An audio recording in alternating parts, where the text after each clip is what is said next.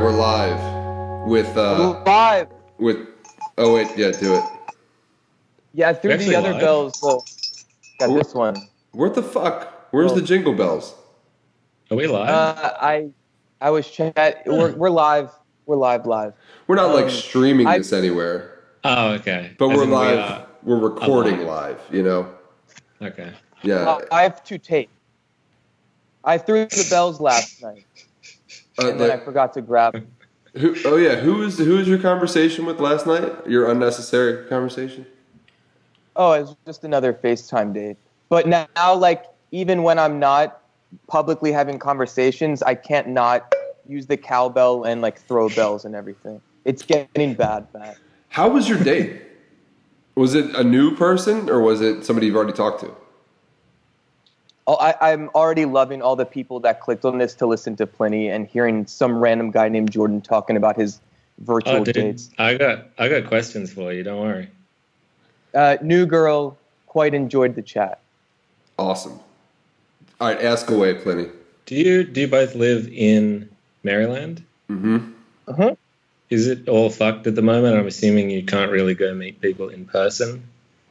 I mean, all fucked is relative, and I guess citizens' responsibility or sense of it is relative. I have tried to stay home as much as possible, but it seems like many others don't and are happy to act as if it's 2019. Yeah, but love doesn't wait, and you're not waiting for it. Well, that's why I FaceTime, brother. And how was it? It was good. Yeah, it was very good. Super cool girl. Plan to chat with her again. Does she like prog guitar? We haven't got there yet, man. Like I like first base first. You know, I'm a gentleman. I don't ask these things off the bat. You got to first base on FaceTime? Well, we just talked about guitar, but we didn't get to progressive guitar. Oh. Damn. You know what I mean? Yeah, well, hopefully there's date number 2 and you guys can talk about progressive guitar. Well, I can share about this experience waking up at 8 in the morning to talk to our guy Plenty over in Australia. Is it fucked where you are right now? I think it was never as bad as it is there. It was getting like close to amazing and then got a little bit shitty again lately. So it's like a half-assed lockdown. It's kind of... That's how I feel about every time that you and I have made love. I feel like it gets really close to amazing. Put a fucking ring on it and then I'll show you some things. But I'm married to a female here, and you live very far away. It's really you're my tour wife, and that's not something that we can do for a very long time.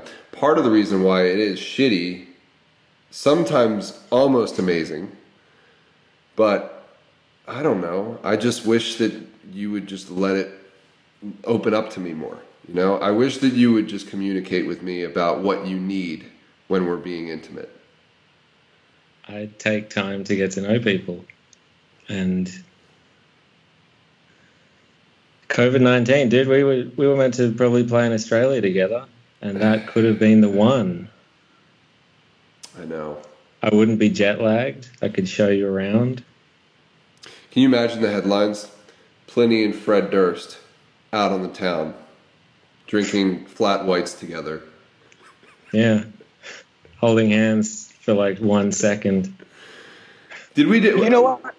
Real quick, Matt. I feel like I'm a third wheel, but this actually feels even better than my date last night so far. Well, I'm enjoying this. Me and Plenty have always had a little bit of a thing going on, you know. Well, you definitely color coordinated for this conversation. Well, yeah. Yeah. We're simple men. I think it's just chemistry. Sometimes you have it, sometimes you don't.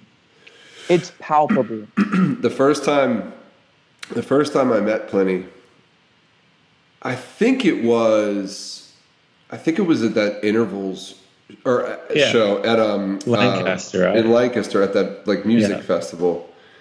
you came outside. We were outside with Stash and Intervals and, you know, your guys, and we were by your bandwagon, and you just came up and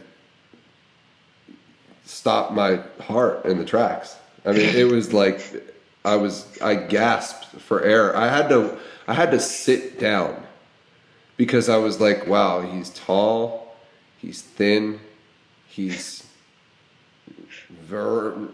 just virile. Is that the word I'm looking for? Just it was just coming off of him, you know? I mean, I was like, yo, Pliny, what do you have going on, man? I've never seen Matt like this before.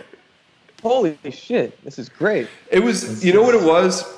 It was Stash. Stash had sort of like, you know, downplayed you a bit to me because I was asking questions. I was curious. He didn't tell you how thin I really am. Yeah, he didn't tell. Yeah, or how tall, which indicates other things. But yeah, he really kind of like downplayed it, and then man, I just was blown away just by your beauty. Anyway, so you're working. Hey, Pliny, as a man growing up far, far away relative to Matt and I, like, could you ever have dreamed of traveling and perhaps performing in Lancaster, Pennsylvania? Absolutely not. Man, there's places that I've never heard of that I've played in, and that's my favorite thing. Like, are there haunted hayrides in Australia? Maybe. What's that? Because there's a haunted hayride, like Halloween time, where you sit at the back of a tractor that's pulled, and there's bales of hay that people sit on, like shoulder to shoulder, and then you got like people dressed as monsters with fake chainsaws coming at you. They have many of them in Lancaster, Pennsylvania. That sounds like a pretty American thing.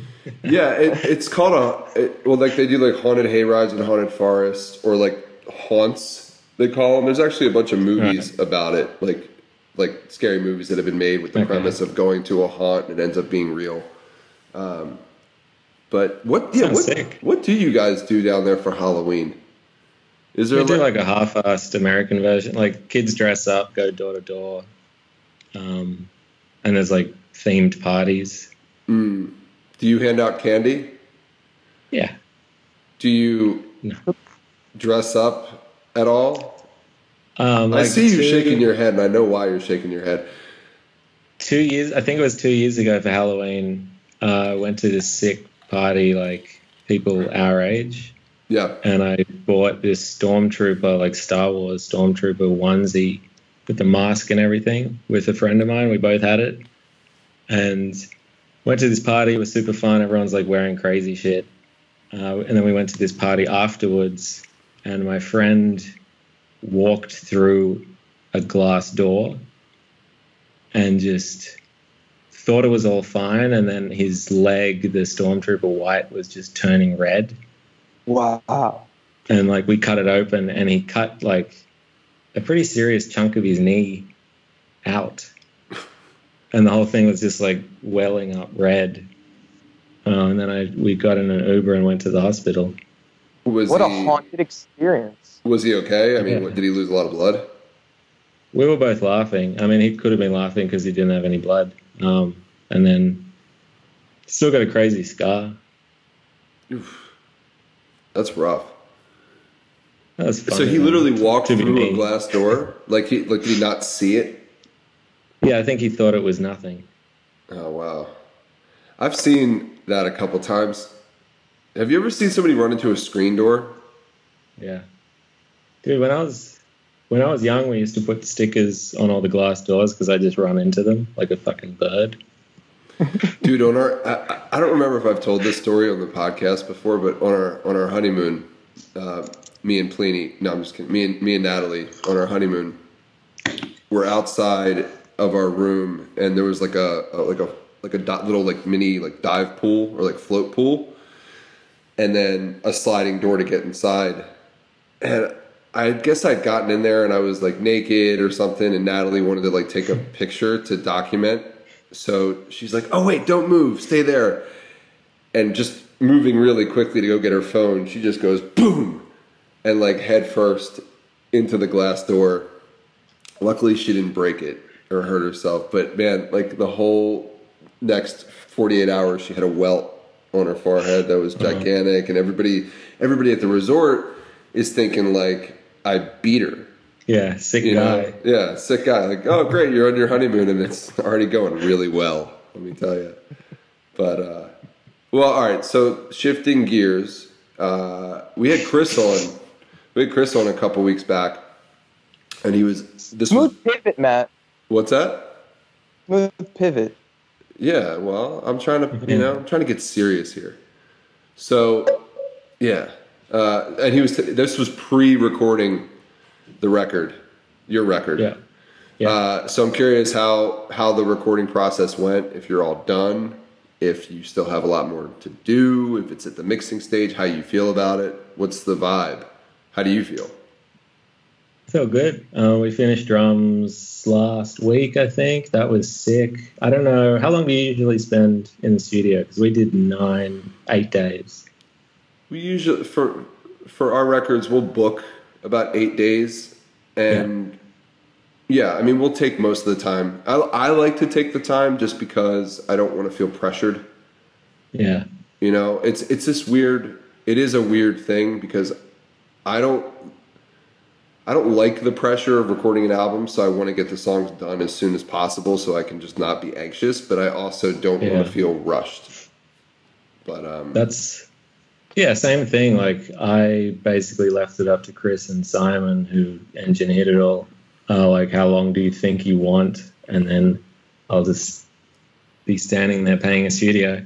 And we did 1 day per song, and then Chris just smashed it, and we had 2 days left. We came in, listened to everything, made sure it was all fine, recorded a bunch of useless percussion, and still had a day totally left, which luckily the studio gave like a credit for, which was nice. Oh, that's great. But yeah, that whole process was like so chill. Big takes that will barely need any editing. Lots of time to like go and tweak things. And so before that, I'd basically finished all the songs. So now I'm just bouncing out all the different parts to send to Simo to mix.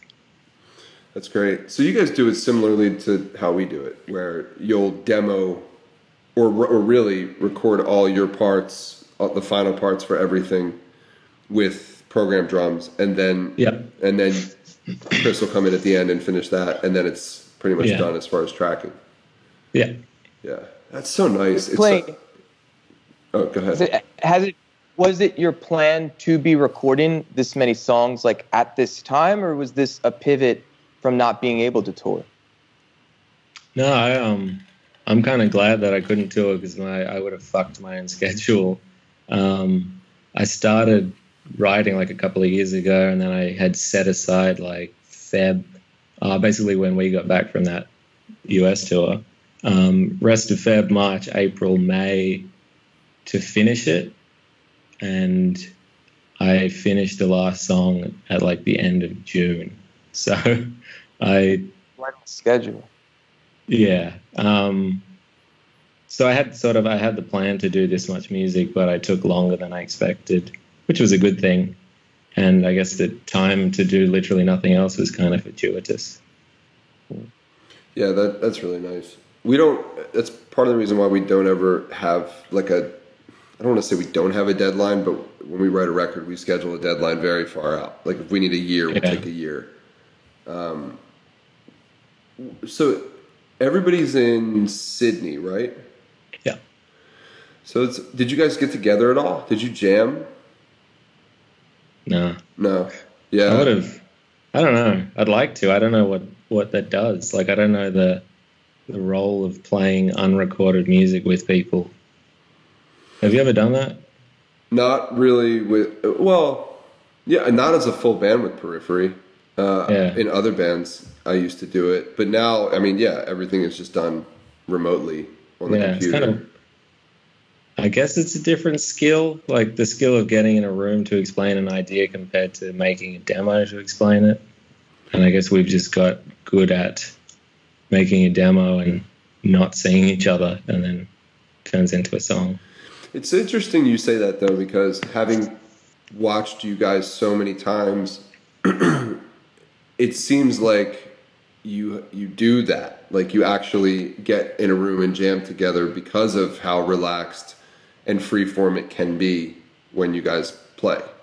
So it's kind of actually surprising to hear that. I would imagine, like when I think of you guys together, I think like you're hanging out and you're just jamming and everybody's kind of making jokes and yelling at each other. And that is literally it. Except we do it once before a tour. Yeah. Well, I can imagine that. Was so who's playing on this record?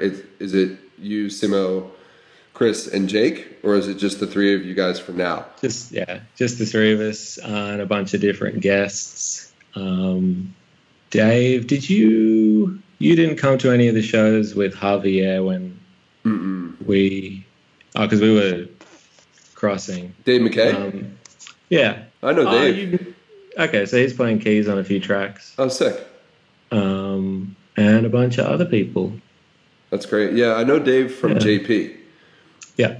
Because they're obviously really good friends. Dave, it's funny. When I had the Deep V Apparel company. Yeah. I don't know if you remember that. I went up to New York. Big fan, bro. What's that? Big fan? Big fan. Oh, sick. Yeah. I follow you to the end of the world. Thank you. I hope it never ends.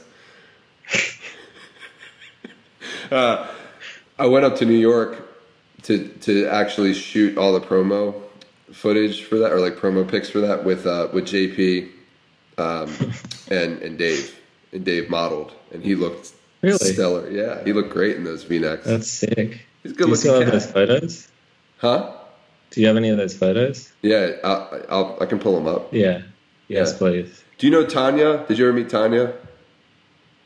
No, I've only heard of her because Dave went to her wedding in India. Yeah, that sounds right. Yeah, her and Iman. Yeah, she's a great photographer, so she ended up doing all the shots for that. Anyway, well, so how are you? Yo, Matt. Before we move on, I'm curious. Like, Pliny, did you grow up playing music with other people in the room, or has it more been like your own personal project? Because I know for me, like as a kid, I didn't really play sports. I didn't play video games. I liked playing music with my friends. That's how we hung out. So, when I'm writing songs, at least personally, I like the feeling of the room and me being influenced by like the people I'm working with, and maybe something that my brother plays on bass, that's going to influence something that I didn't have in mind, for instance. So I'm just curious, like, how you were socialized musically. When I was like, I think 12 or 13, I had a few friends that we'd play like Guns N' Roses and Queens of the Stone Age and shit with, but never wrote anything. And then I had a friend that we used to play like Mastodon and Lamb of God and like the more technical shit. He's a guitar player as well.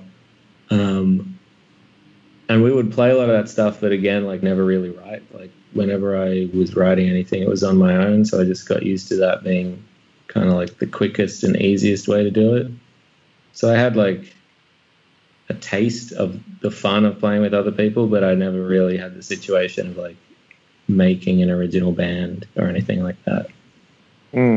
What about now? I mean, do you just jam with other people just for the sake of playing and not so much for writing or producing anything? Sometimes, but I find like even when I'm with my favorite musicians, we end up hanging out and talking about other stuff instead of jamming. I guess because we all probably live in our own like bubble of creativity that's personal and don't really intersect them. Like in theory, it'd be so fucking fun to jam with Matt Halpern, and we did it 0 times. And yeah, there were so many times we probably could have. Yeah. But it's way more fun to go sit at a coffee shop. Yeah.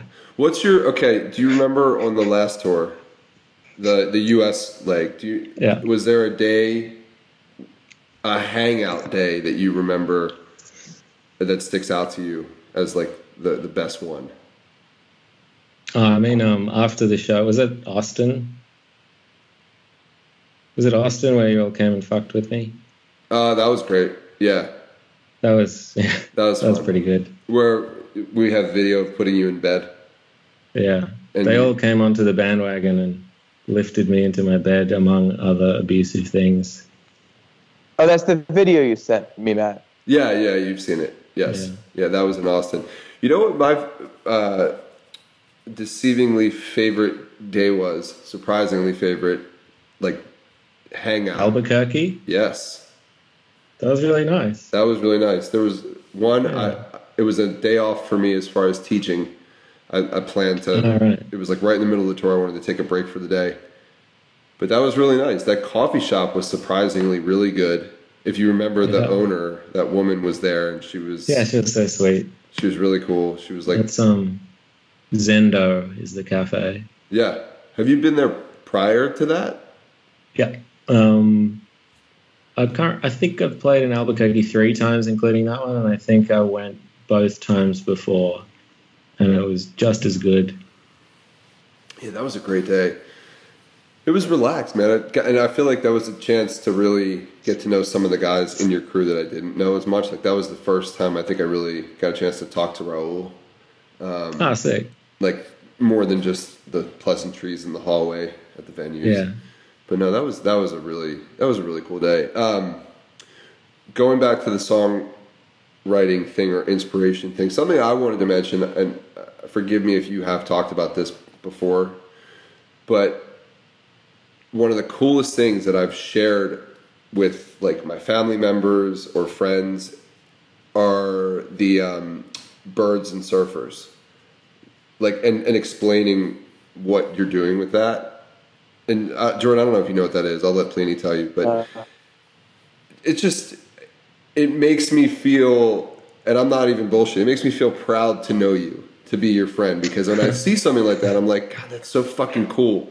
That's so fucking creative. How you would do that, you know? So I'm just curious, was that just a moment where, I took a picture and this is what I found? Or was it planned? I don't know. Just, it's so crazy to me and beautiful. Like those are some of my favorite tracks that you've done, I think. And maybe it's because I know the background of it, but it's just so fucking cool to me. Thank you, Matthew. You're very sweet. So Jordan, I took a photo. I took a photo of a bunch of surfers on waves, like from way back, and just put it on Instagram because I suck at posting what people want to see, and I just post shitty photos instead.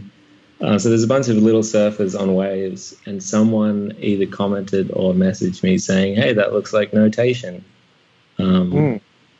So I put it on Notation paper and kind of guessed what would be what note. And then I didn't like transcribe it perfectly or anything, and just guessed like the rhythm of what would be played fast or slow, and then used that as a melody to write a little bit of music. And then I took a similar photo of like a flock of birds and then did the same thing, and then put out like a 2-song EP or something with those. And yeah, it was fun. It was just like I think from making music, it starts to feel serious. Like when you write something, it's like, oh, this has to be the greatest song I've ever written in order to be on the next album that I can like hype up to the end of the earth. But for that sort of thing, it's like, hey, this is a different idea that doesn't really count, so I get to have fun with it. And so that's where it came from. Yo, no bullshit. That's really brilliant. Like, that's super interesting. And I guess to Matt's point, like, now that I know the context, I'm like fully invested in wanting to experience that music. And I feel like a connection point. You know what I mean? That's really cool. And also, I mean, I like the idea that you're sharing this spirit of play and not having to look like we can take our play seriously, but in order to do that, we need to actually allow ourselves to play. We all start with music because we play music, you know, but what I think with whatever it is, I think the more that we allow ourselves to just let go and be more improvisational maybe, or just open to opportunity, that's where interesting shit happens. Like taking a random picture and that becoming like a recorded piece of like music. I love that. They're good, really good tracks too. So Jordan, I think you'd like them. You should definitely check them out. They might actually be really good background music for your next FaceTime date. I'm very much open to it, and I will pay the proper license, Plenty. Except it's like 3 minutes of music, so you better talk fast. It is. Just put it on loop. I'm quick. Just put it on loop. Hey, Plenty. Oh, sorry. Go ahead, Jordan. Because this is a bigger topic I want to get into. Last point I want to make, but I do think it's quite valuable. So, the last Croissants episode, we were talking about these unnecessary conversations that I've been doing weekly on Instagram Live, and it's allowed me to express a much more absurd humor aspect of who I am and who I've always been that I haven't expressed as much more recently, especially publicly.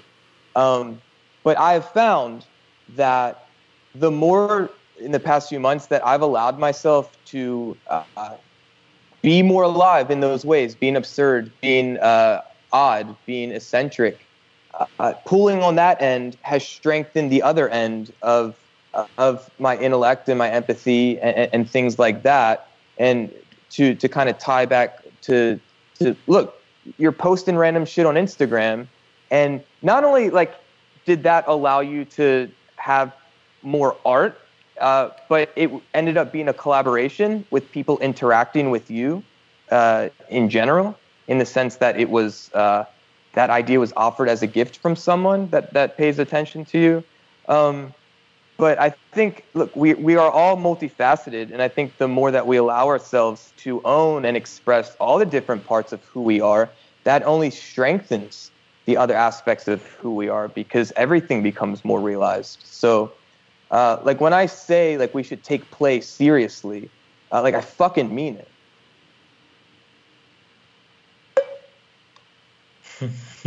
A moment of silence for that to resonate. Strongly agree. I think, especially for, I guess I'm just giving advice now, but I think especially for people who have done music enough to start to want to turn it into like a career or something like that, I think that's the moment where it's really important to not lose the sense of play, because that's the thing that's going to keep you interested and keep everything unique. Totally. And that goes for any creative. Yeah. That's the most fun, or one of the reasons why it is most fun to be around you and the band. Not even just musically. Well, I guess musically too. You guys play on stage. Like, you do have fun. It's a very relaxed, fun experience to play a show. But I talked about this with Chris a bit, and even Ronnie when we had him on. It's like that all day. You know, like I don't think I've ever seen you guys have like a serious, like a negatively toned serious conversation on tour. I've never seen you guys not happy or doing your own thing. You know, like it's interesting. I guess I can pick up on certain days when, you know, somebody in the band is kind of doing their own thing, or they need some space or whatever it may be, but it's not very often. But I was so close-minded at first, as you remember, when you guys pulled up screaming in the van in Germany on the first night of the European tour, to playing with you guys, like, to, you know, and then what was it, like 5 days in, I'm screaming and I'm having a great time, and, you know, we'll get you. We'll always get you. It's so infectious, man. I love it. But I love that you guys do really embrace that. I guess it's just natural. Like, it's just the chemistry with all of you guys together and being friends for so long. But have you ever sat down and been like, this is what I want the culture, the vibe to be within the band? No, it's just happened. I guess I'm lucky to know a bunch of people who take what they do really seriously and take themselves really not seriously. Even like the very first time I met Ronnie, he was a recommend. You know Mike Mallion? Yeah. So he played drums with me at UK Tech Fest in 2015 and recommended Ronnie as a sound guy.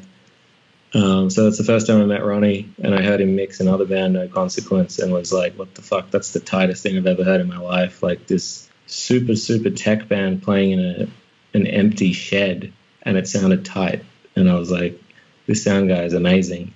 And he did my set. I assume it sounded good, and then went and helped me sell T-shirts. And I was like, that's not your job. You're really sweet, and like you're a really lovely person. So then a year later, we did that Animals tour, and I asked him to come on that. And it's the same with all the dudes in the band. I just kind of asked them from the beginning to do something that was very unspectacular, like play a small club show for $20 or something. And they did it and took it seriously and had a good time. So it's just like it just keeps growing.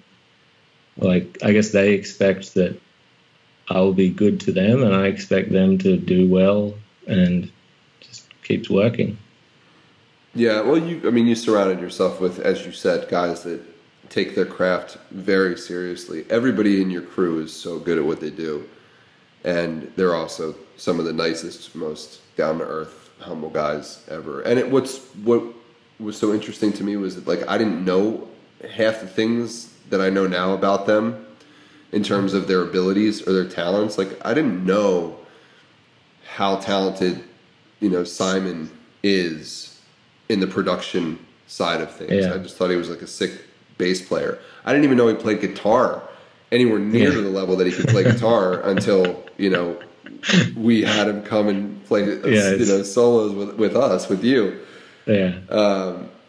And it's just, you don't really encounter that too often. Just guys that don't talk about themselves, that are humble and kind of let their talents speak for themselves. But it's a really refreshing thing. The thing I wanted to ask you about and bring up is actually a topic of conversation within Periphery right now. And it's something that I think you manage yourself, or do you have a manager you work with? You do? No, I do it myself. Yeah. Okay.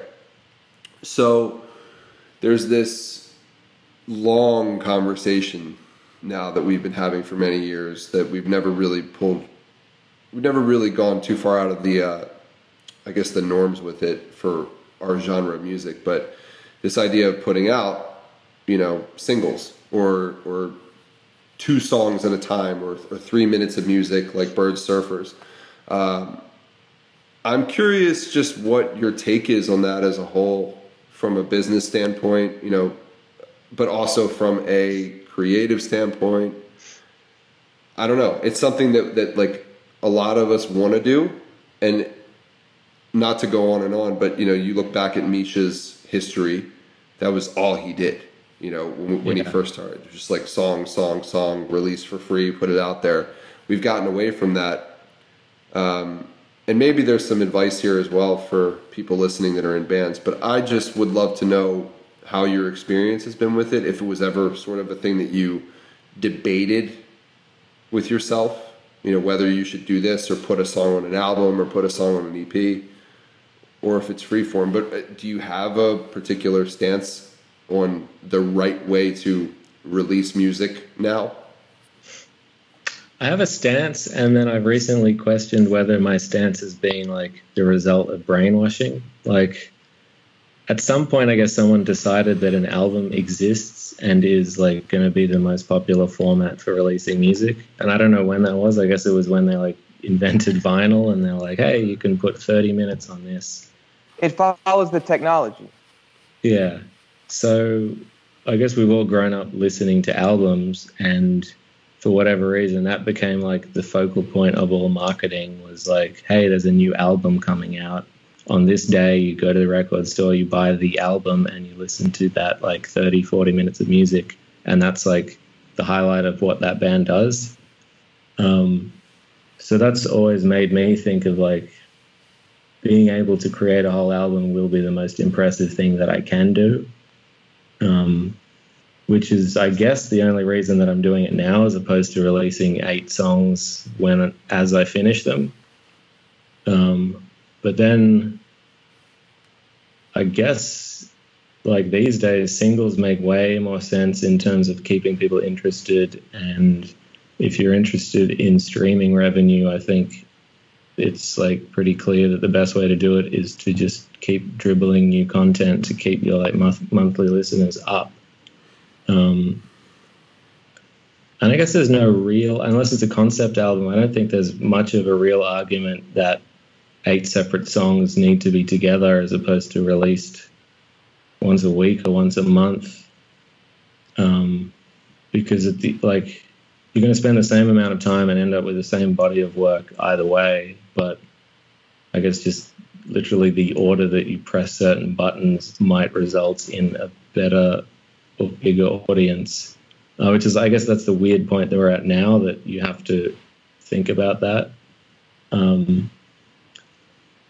Yeah, I guess my question is whether the format of an album is like inherently special in any way, or it's just something that we're stuck with from when vinyl and CDs were the way that music was listened to. Do you see a trickle effect when you put out a new single? Yeah. Does it affect the other body of work in terms of streams? I mean, do you see a bump? Yeah, absolutely. And then one other question is, let's say you were to put out 8 songs over the course of a few months or something, or 4 or 5 months, whatever it may be, would you at the end consider compiling them into then an album release, even though each song, like we saw who is it, Sleep Token, I think just did that with their whole record. So right. I'm curious if you see a benefit to doing something that way. Yeah, I totally would. Even if they were like unrelated songs, I would still wrap them up in a neat package, because I guess that just gives you the excuse to do all the conventional other stuff like vinyl. A T-shirt with the cover on it, and I guess a tour around it. I guess you can kind of tour around singles these days as well. I guess another part of it is like what our particular audience is interested in, because I feel like our niche still very much loves the idea of an album, whereas almost the entire rest of the music industry doesn't really give a fuck if there's like a cool single that's enough excitement to like see the show or whatever of that artist. Well, that I think that is the conversation right there for our genre and our audience. I feel like they want a lot of music to digest at once, because I don't know. I mean, maybe they're all musicians. They love having multiple things to analyze and listen to. I mean, it's fair to say your audience is primarily comprised of musicians as well. Yeah. I wonder if, I suppose it's the same for any field where you get people who are like really, really, really interested in it. Like people who are into food probably are the ones that go have like the 8-course degustation, as opposed to like, hey, that biscuit is really good. Yeah. Or the analogy of a new season of a TV show. Do you want it all released at once, or like an episode a week? It's the experience of it. But some people prefer to sit for a full day, like 8 hours straight, taken in one season. Yeah, that's yeah. But I guess when I think about that, to me that would apply more so to a concept album, as far as a comparison goes. Because in a season of a show, there's a story arc and so forth from the start to the end. An album can just be, 8 songs, 10 songs that are all completely disconnected. But I get what you're saying. But even if thematically there may not be much of a connection point in a set of songs that create the format of an album, like I will still psychologically relate to all those songs as one piece of art. But I also think I'm in the minority. Look, if you look at the business of music from a bigger scale, and I understand you guys have more of a niche audience and niche genre, but like hip hop dominates and rock is irrelevant from the most mainstream point of view. Hip hop embraced technology. Hip hop embraced streaming when rock resisted it. Hip hop embraced collaboration when rock resisted it. Hip hop embraced like mixtapes and SoundCloud when rock resisted it. You know, rock was the standard model of the music industry, and like people don't want their money moved around. So you kind of like hold tight and you resist change. But as you see with like anything in technology, those that resist ultimately lose out mainstream. Obviously, there's always going to be these like, you know, these back channels, you know, that you guys are able to exist and thrive in.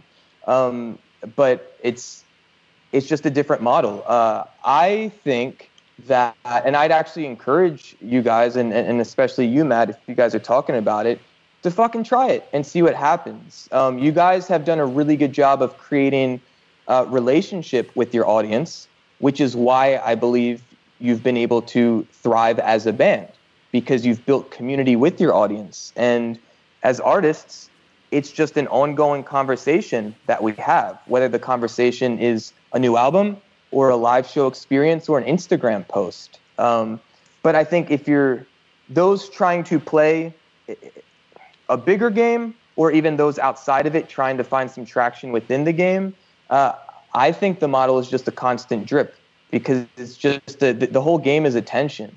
So if you're releasing something like a single every 3 months versus a new album every 3 years, I think with the singles game, you win the attention game.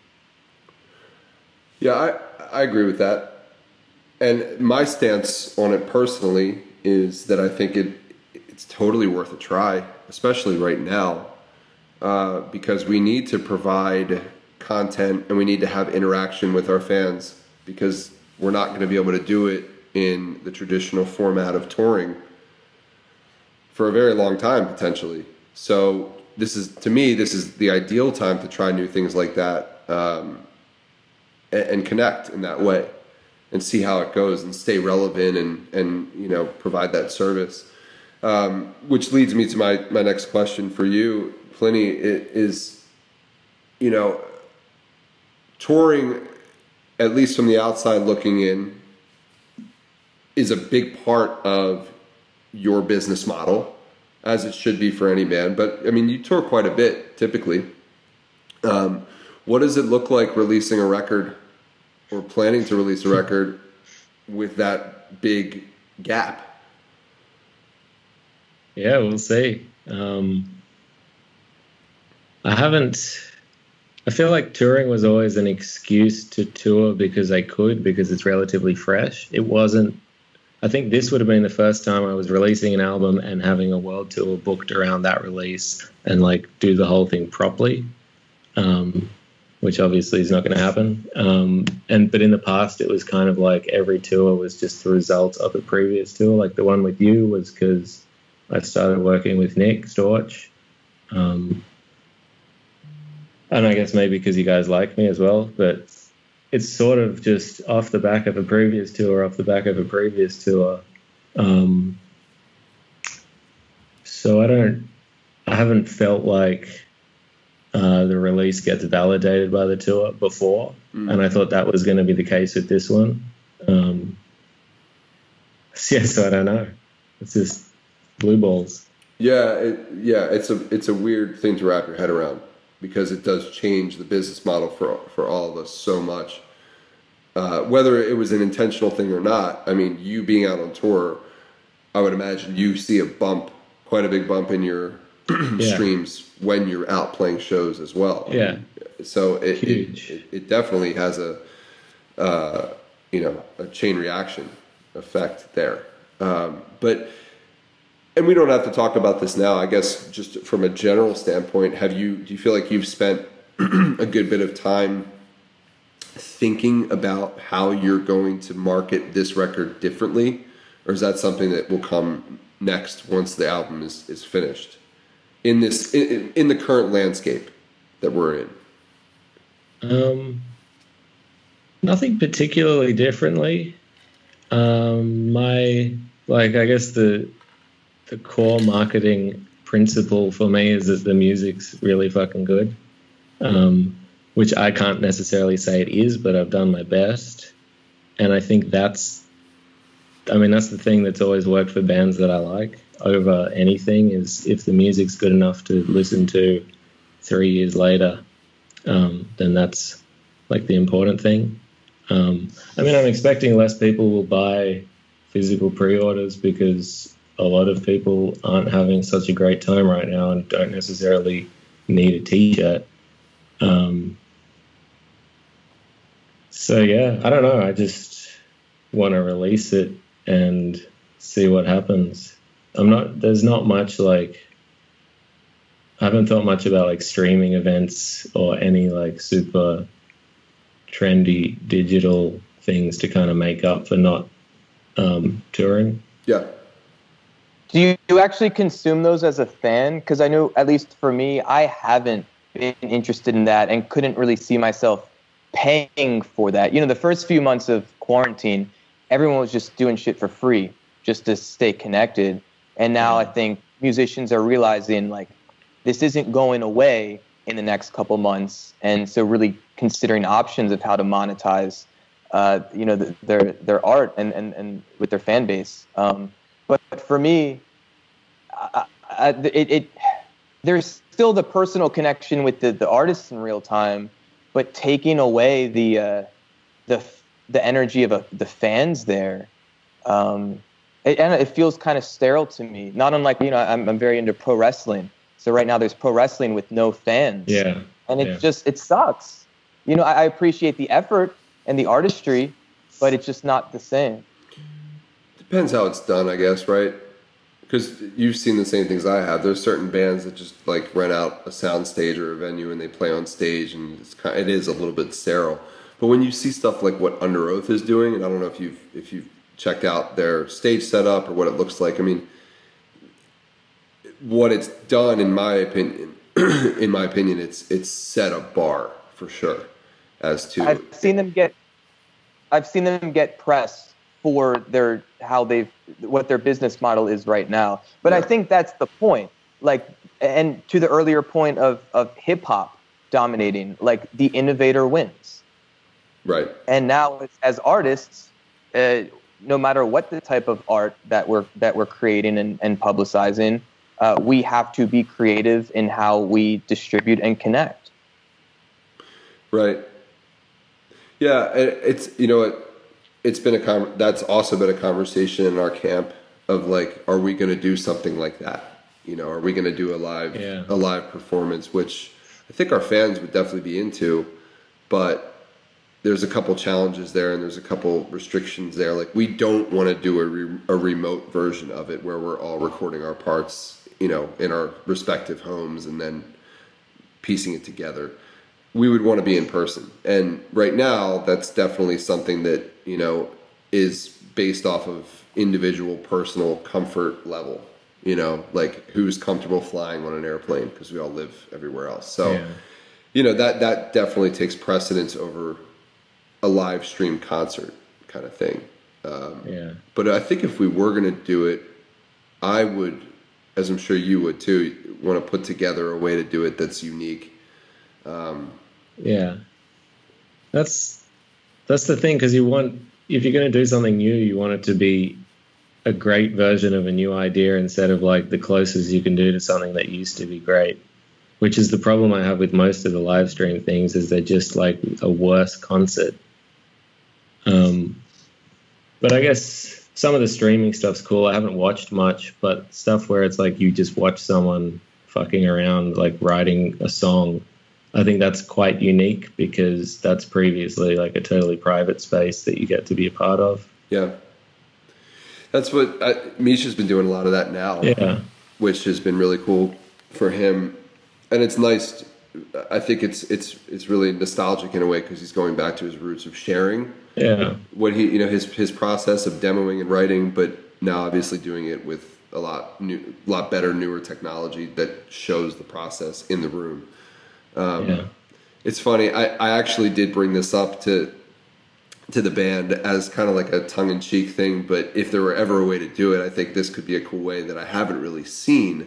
I don't think is like doing a package, like a tour package thing, where like Plenifery, where we're playing together. There's no way to get us all in the same place, obviously, but even just that kind of thing where you make it a bigger event where you have, the backstage look, like the look into what it's like before the show live and all of us hanging out and then playing respective sets on stage together, almost instead of like, here's Pliny and then here's Periphery. It's like, you guys play a song, we play a song. You guys play a song, we play a song. We share band members. Like that's an interesting way to do it. But then you still have the production value aspect of it and making sure it all works and getting everybody in the same room, which is a fucking big challenge right now. But yeah, be a fun way to do it. The thing that sucks for us is the music's usually so fucking hard. Like if we played easier music, it would be so much simpler to be like, hey, you play on this song, I'll play on that song. Right. And we could actually do something like that in a day. Whereas I guess probably everyone in our two bands would look at each other's songs and be like, Yeah, unless we'd have to all spend a good bit of time leading up to it, listening a lot. I'm thinking off the top of my head, there's definitely a few songs of yours that I would feel comfortable enough sitting down and playing off the bat.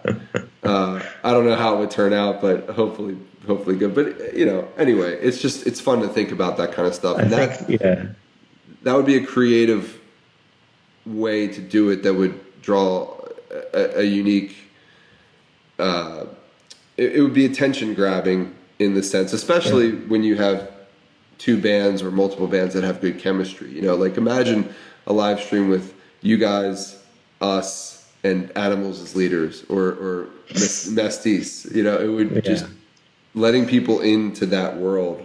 If we could be authentic, if we could actually let that happen, would be a very cool experience for somebody to see outside. But even riffing off that, Matt, I mean, I like the idea, and clearly, if you're going to partner with other bands or just have a more interesting concept, that obviously helps with just, attracting press and just sharing the fact that that's a thing that exists. But if it was a live experience, then I like the idea of some sort of like group hangout, like fans can be in the green room with you and kind of have a sense of that dynamic. Because with your guys' bands, it seems like a lot of your fans are just as invested in you guys as human beings as they are with the music that you create and share.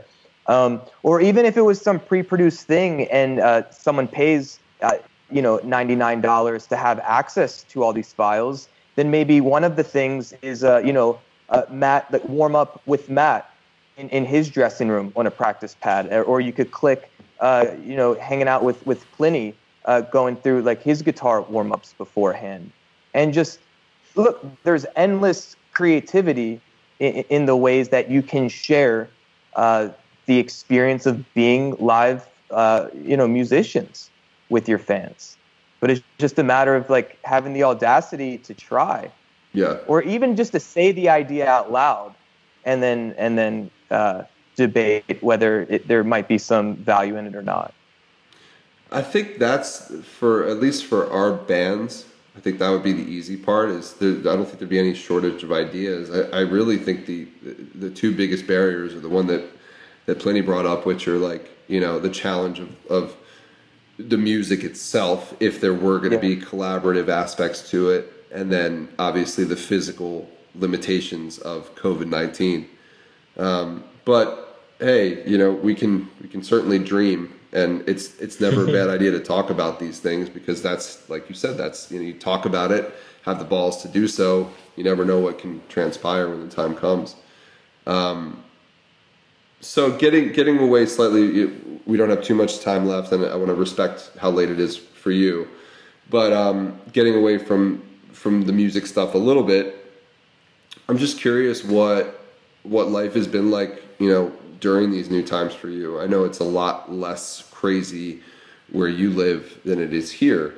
But have you found yourself falling into a new routine that is different than normal life, so to speak?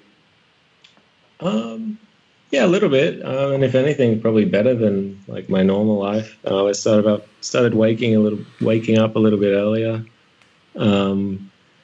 Started walking a lot more. Like pretty much my whole life, I've always tried to be outside for like at least half an hour a day or like an hour.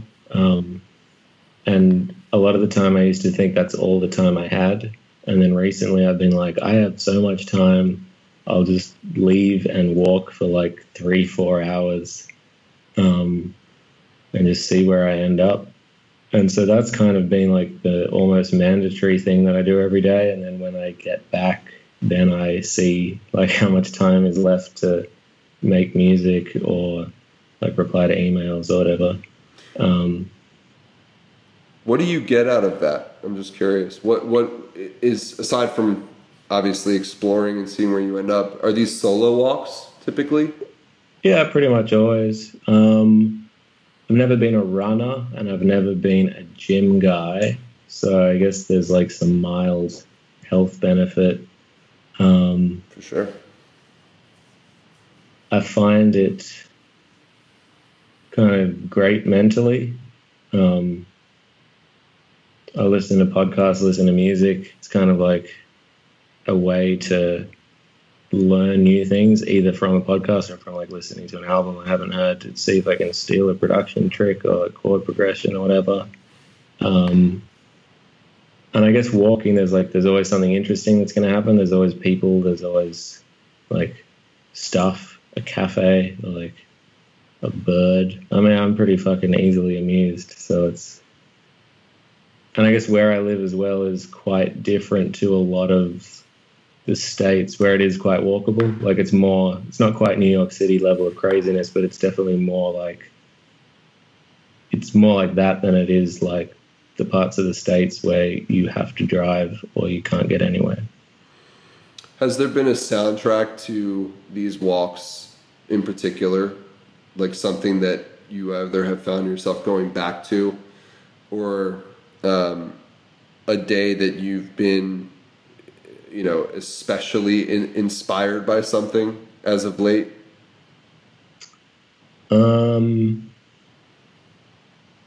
Earlier in the year, it would have been this band Rufus Du Sol. They're like an Aussie. Yeah, you know them. Mm-hmm. That's great walking music. Lately, a bit of Periphery. Reminds me of the many good times we had. Nothing in particular. It's kind of just like random, whatever I find at the time. Yeah.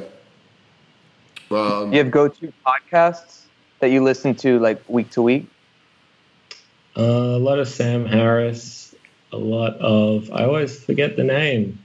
Is a space guy, but he talks to people. Neil deGrasse Tyson? No. No, Sean Carroll. I forget what his podcast's called. But he talks to like musicians and lawyers and all kinds of different people. Just started listening to a psychology one. Forget who that's with. I guess I could check out your podcast. You could. Yeah, it's a lot of this. Yeah. But there's give it a go. I was stuck on this idea of you walking down the street listening to Periphery and like trying to walk to the riffs, like hitting the accents. You like kind of tap dancing down the road.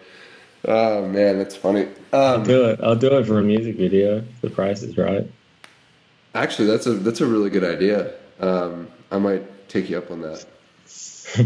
Do you have a film buddy who can walk with you and kind of walk in front of you and capture that? I wish I did. And we could go like full musical style, like the camera in front, like constantly. Yeah. And then new people join in from behind. What was that? The AirPods Apple commercial with like the Yeah, exactly. like dancing Yeah. down the street. So two quick other things. I was going to ask you: do you ever do you find in your walks that you ever get stopped, recognized? No. That's good. No. Do you No, wear a no. hoodie and like cover yourself up? Because I would imagine No. down there being a multi-platinum star as you are, you know, you would have flocks of dudes with guitars following you around, just begging you for the time of day. They're all at home practicing.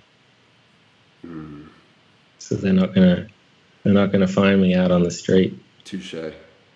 Yeah. One other thing I wanted to ask you. I noticed you posted about a coffee shop experience, I think, recently. Yeah. What was that about? Was it just Oh, you, or so did you go out good. with friends, or what was, you know?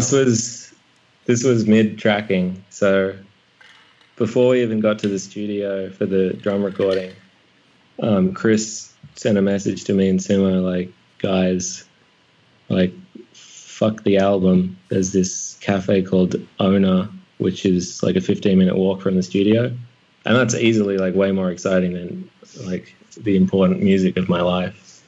And we got to, I think it was like the second last day or something, and we were just doing really well, so it was like a treat. Let's go there. And Chris has a friend who's a barista there, and at the moment it's quite restricted, like you can only have a certain number of people in at a time. So I waited around, like, this is my studio money being used really well. I was just standing outside this cafe waiting to get a seat. And then Chris's friend, I forget his name, I wish I remembered, but he's a legend. He basically chose for us what we should try and brought out 4 different filters. They use different cups, like in the same way that you would for different wines, to like release acidity and flavor in different ways. And like, I don't know shit about any of this, but they explained it in a like non-pretentious way where it really was clear, like, oh, this tastes differently from this cup and this cup. And then 4 coffees later, he was like, oh, I just want to make you a latte as well. So he brought out like the most perfect latte I've ever seen in my life. And yeah, it was the most expensive cafe bill I think I've ever paid, and well worth it. It's so funny, the things that make me jealous these days, or just in general. Like when I saw you post about that, I was like, that was probably knowing how many cafes you've been to, knowing that coffee is something that you enjoy, as with all of our friends. Yeah. I saw that and I was like, man, I want that feeling. Like I remember that feeling. I know that feeling. It's been a while since I've had it, and it made me think back to that morning. Oh man, where were we? It was in Europe, and we walked. It was like a walk. We were outside. We were near the water. Nijmegen, the Netherlands. It was Nijmegen. We were up on a balcony, or not a balcony, but like the second level, and there was that cafe where we all got like avocado toast and sat. That was another one of those days. But I don't know. Those are the things that I really miss, I think. So I was happy to see that you did that. I was also just insanely jealous, because I miss the experiences that we get to have like that when we go on tour. You know, finding that shop that gives us this incredible experience where the show is obviously great. It's an awesome part of the day, but that's the thing that I walk away remembering most, is the conversation and the fun and being able to try different coffees and different foods, and just, seeing how everybody's going to react to the group of us walking into a tiny place and taking it over. Bunch of shit that says "Hail Stan." Like just black hoodies everywhere. We all look the same. And I always, this is probably going to sound funny, but I always look forward to, in those cafes, like what the bathroom looks like. I know that's a funny. Good. It's always going to be pretty good. It's always going to be pretty good. Like there's a few that are just like kind of leave a lot to be desired. Yeah. But I think if I recall, that particular one in Nijmegen was like, I think it was like an all like wood panel, it was beautiful sliding some sort of door. Yeah. I love the attention to detail and things like that. Yeah. I mean, one of the things that was really cool about going to this cafe is like, for the most part, I was quite passive in the drum recording because Chris had already learnt and written all the parts and Simon's engineering, and I was just there to be like, yeah, that's a good take. And so I was just sitting there listening to them like moving the mic to aim at a different lug and then tuning the snare differently and all that shit. And then we go to this cafe where it's like they're doing the same thing in a different field. And I was just kind of like, praise the nerds of the world for getting really into these odd things that bring a lot of joy. Well, you are incredibly lucky, or I should say fortunate to live where you live, because some of the best coffee and the best cafes I've ever been to are in Australia, in particular in Sydney. I've had some amazing experiences down there with coffee culture and the food, and so and we were talking about doing at some point a Australian leg of the Periphery Plini tour run. I hope we get to do that sometime. Yeah, me too. Sooner than later, because it's funny. All the times I've been to Australia, I've never, aside from like the tour manager that takes you out, I've never been with people, I don't think, on a daily basis or like in the way that we would all probably hang out together, who also live there and can tell us where to go. I think maybe one time when I did my drum clinic tour there, I was with my buddy Chris, who was the rep from Mapex at the time when I was with Mapex. He knew his shit, but we were into different things, so as much as he could point me in the right direction, there was a lot of things that like I wanted to do that weren't necessarily his forte. But I think that, I don't know, I'm just really looking forward to that opportunity to do that with you guys. So that's something that I'm still holding on to. I can't wait. And I will hold your hand in public. I will walk down the street with you in public. I won't let go. This world situation has made me realize that I need to appreciate what we have. Mm-hmm. We do. We have a lot. I will certainly use hand sanitizer if that makes you feel more comfortable first. Don't care, dude. Share it all. Yep. All right. Well, and plenty. Next time you come to the States, I'd be privileged. I'd go as far to say to be your personal tour manager of all the best haunted hayrides in Lancaster County. Done. Sold. Very well, let's round it out on that note. Plini, is there anything else you want to talk about, or any questions that you have for myself or Jordan before we wrap this thing? No, couldn't care less about either of you. This is like most our guests anyway. That's fair. No, let's do it again, and I can hype up my album in a couple of months. Yeah, you know what? I was actually going to suggest if we can work this out to where it's not total chaos, it'd be awesome to have you, Simo, Chris back on like together, and maybe even invite Ronnie and potentially Stash. Oh, dude. Yes. Getting him on a podcast seems like a really good challenge and a really good idea. Yeah, I agree. Get him talking. He's been so productive this whole quarantine from what I can see. I'd like to actually pick his brain. Like his garden, vegetables, flowers. Working out, getting in shape, just house projects. He's truly a renaissance man living by himself. Yeah. Jordan? Yes, to that point. I do want to say one of my mentors within drum circle facilitation, but some drummers may know him. He used to be in the band Rusted Root back in the 90s. His name's Jim Donovan, and I just saw he made a 22-second Instagram post last night that has been something I've been trying to live by, but I haven't really pushed as much publicly, but it was a nice reminder. We don't need to wait for this shit to end. And especially for us in the States, it's not going to end relatively soon. So if you kind of have this mentality of, oh, when it ends, then I'm going to start like working towards something, like fuck that. Like now is the time. We just have to be adaptive and flexible and open-minded to what starting or progressing means when we really can't go out and connect in person. So Matt, the guy you were talking about, just saying whether it's the gardening or working out, like now's the time to start doing this shit, you know? And I think this podcast is proof of that. This podcast and this conversation with Pliny would not have been happening, I believe, at this moment if it weren't for a global pandemic. So for that, I'm very grateful, quite frankly.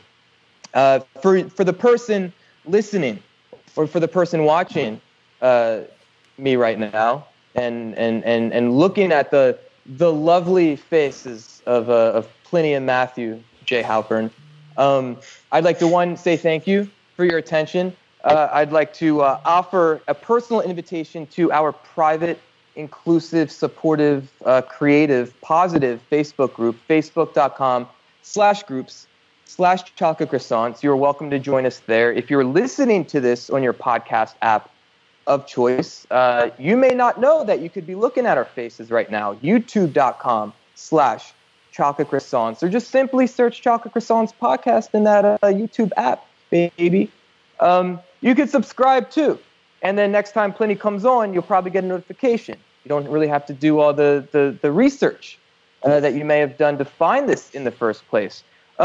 Wherever you are, we hope you're well. I asked you to please be kind to yourself. This is actually the earliest I have woken up to do anything since March, and it was well worth my time. So I thank you, Pliny. You are a wonderful man, great energy, and I look forward to the next time we can do this. Thanks, man. You too.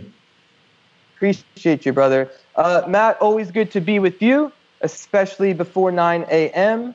And until next time, my bells, I already threw them. I have this. I'm going to throw this across the room, and then I'm going to hit the cowbell with my hand. I'm going to put it on the wood table. I'm going to show you the notes that I took for this conversation, and now I'm going to say bye-bye.